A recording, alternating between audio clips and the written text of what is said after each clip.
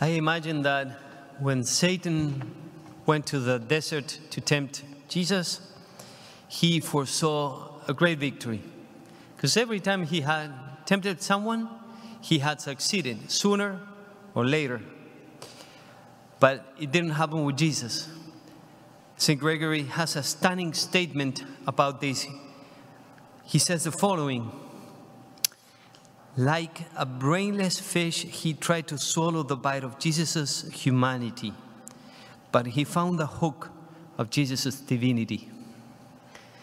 And when we talk about the temptations, we have to think about Jesus going into the desert, this wilderness in Judea. It's really a rock desert where he went.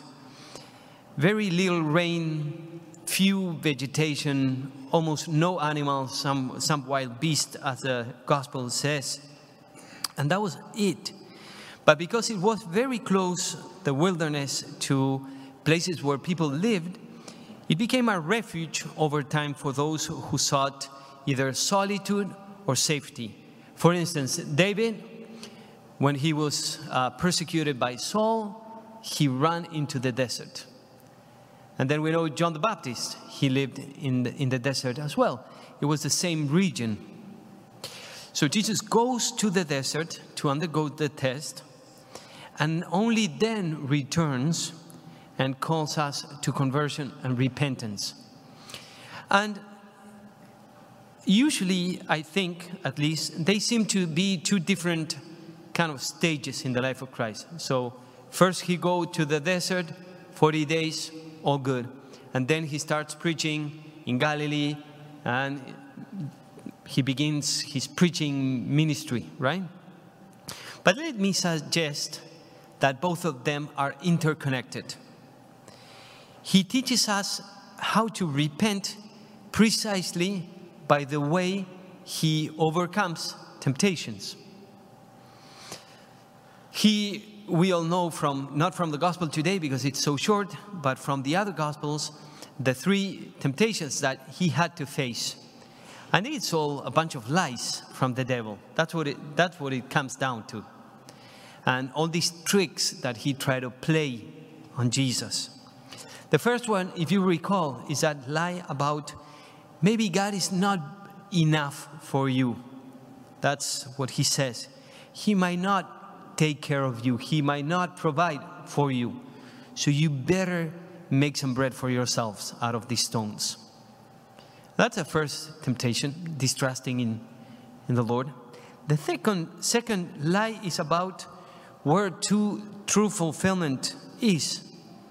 Instead of in God himself, well, the devil suggests that maybe it is in power, in success, in being popular and famous. So he presents all the nations to Jesus. But he resists that temptation as well. The third one, it's also a lie. It's about the lie that we can really follow Christ, the Lord, wholeheartedly. Because the lie is about God's promises, implying that he will not be able to live up to the standards. You remember it's that he's invited to throw himself from the pinnacle of the temple, testing God. Regardless of the lies, notice that always the Lord responds with the Word of God, with Scripture. And I used to think, I don't know about you, when I first read this, kind of in my mind I thought, well, ain't that nice? How cool. Jesus knew Scripture by heart, and he could quote it. How beautiful, how pious. But that's not the point. That's precisely not the point. To the lies that come from the devil, we should respond with the truth of the gospel. That is the point. When we listen to the lies of the devil, we should respond with the truth of the gospel. And that's what Jesus did.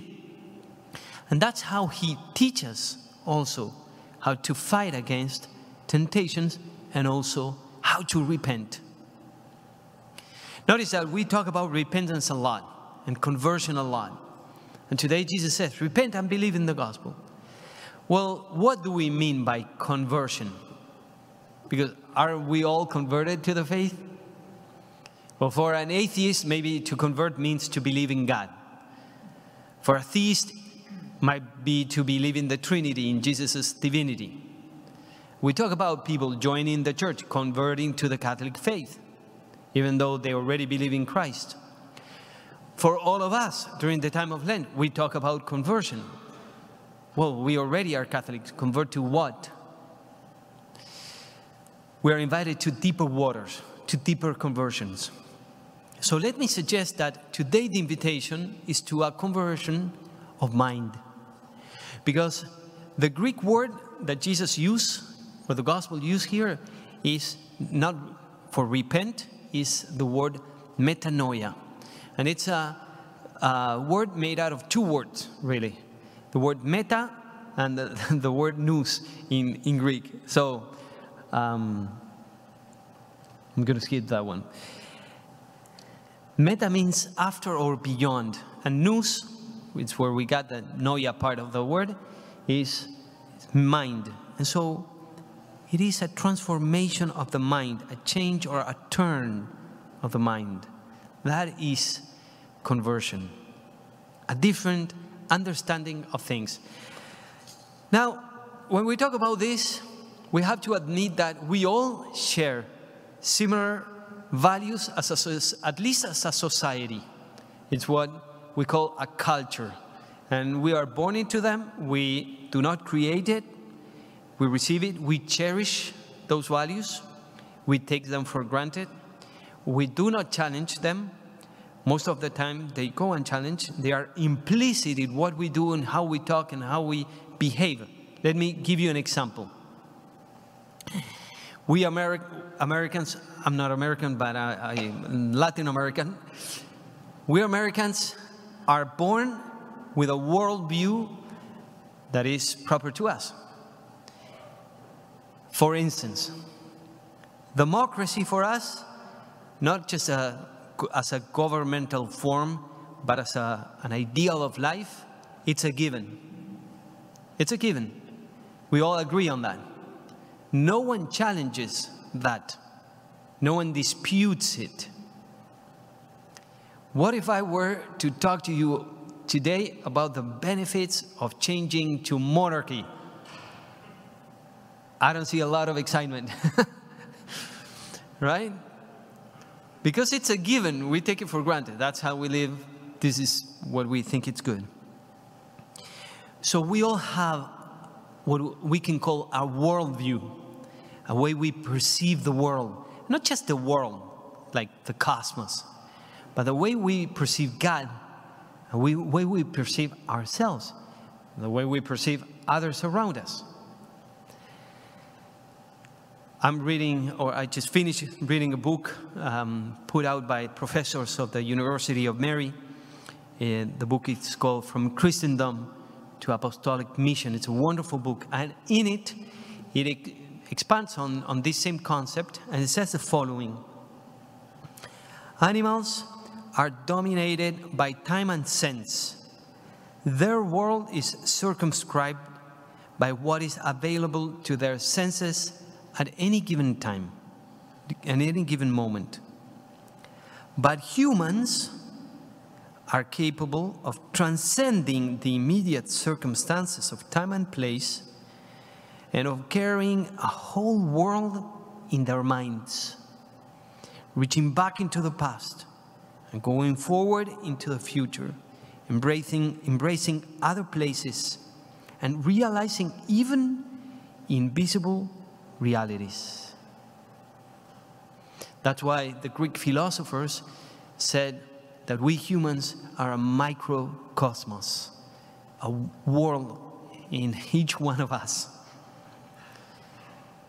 And conversion for us means changing that worldview to Jesus' worldview.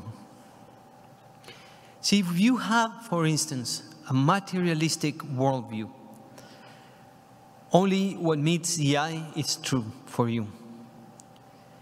the most important thing in life would be pleasures in this world. Everything spiritual could be explained by psychology, science, and the rest. That is a worldview. You might take those premises for granted and go with it. Okay, well, that's a worldview. That's a way of looking at life and of interacting with other people as well. Because they're only matter, right? Well, we are called to a conversion and a transformation of the way we see reality. That's why when Jesus invites us to repentance, it's not just stop gossiping. That too. But it's so much more deeper. It's a transformation of the way we perceive reality. And it's an invitation to acquire Jesus' way of looking at the world. Even if you are a cradle Catholic, you have to undergo this conversion. Maybe you're in a better position if you're a cradle Catholic. You grew up with more Catholic values, if you want. But still, nonetheless, remember Nicodemus? He was a scholar of the law. He knew scriptures very well. He was a Pharisee, part of the top tribunal in Jerusalem. He went to meet Jesus at night.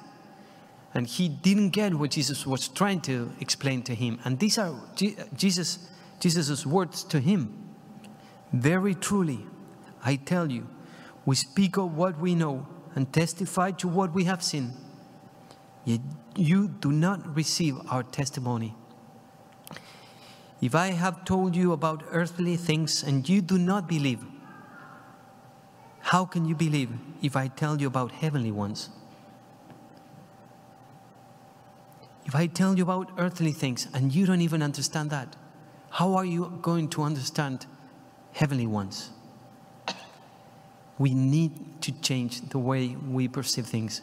We're invited to have the eyes of Christ during this Lent. A wonderful example is the life of St. Augustine. He was raised in a Christian, sort of a Christian family.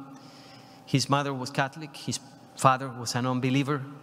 He went to church but did not get baptized. That was common in the 4th century. And then he went off. He lived in the north of Africa. He went to study to Italy.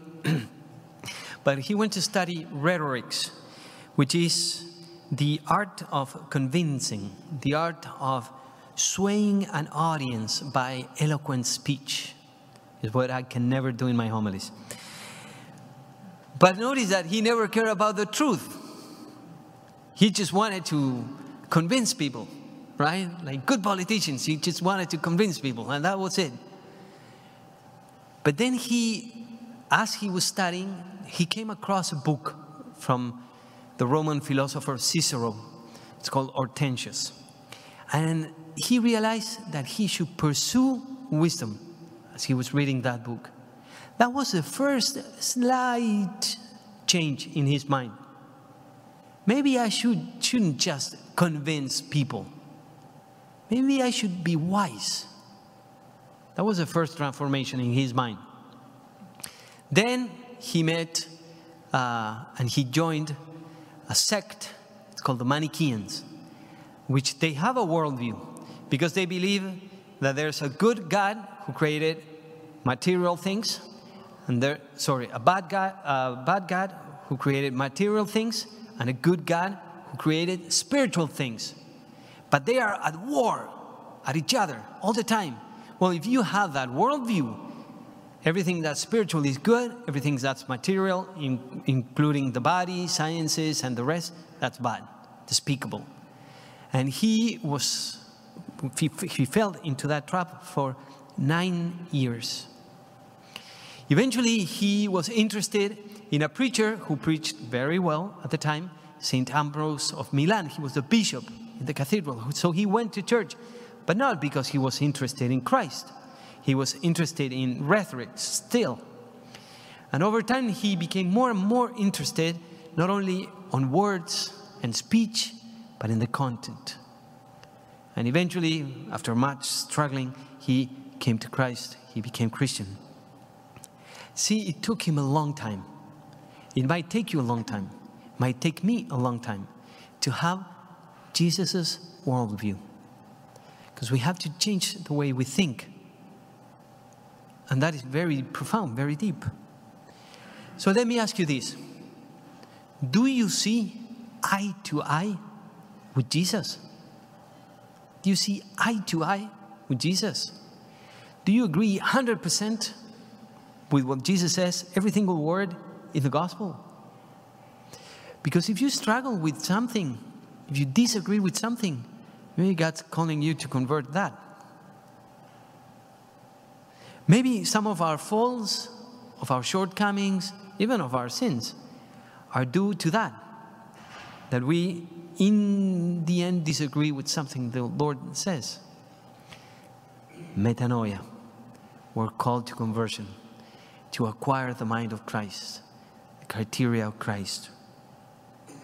So today we should ask the Lord, help us to convert deeply and to have the lenses of God, to be able to acquire this worldview that belongs to Christ, and that He may share it with us and give it to us as well.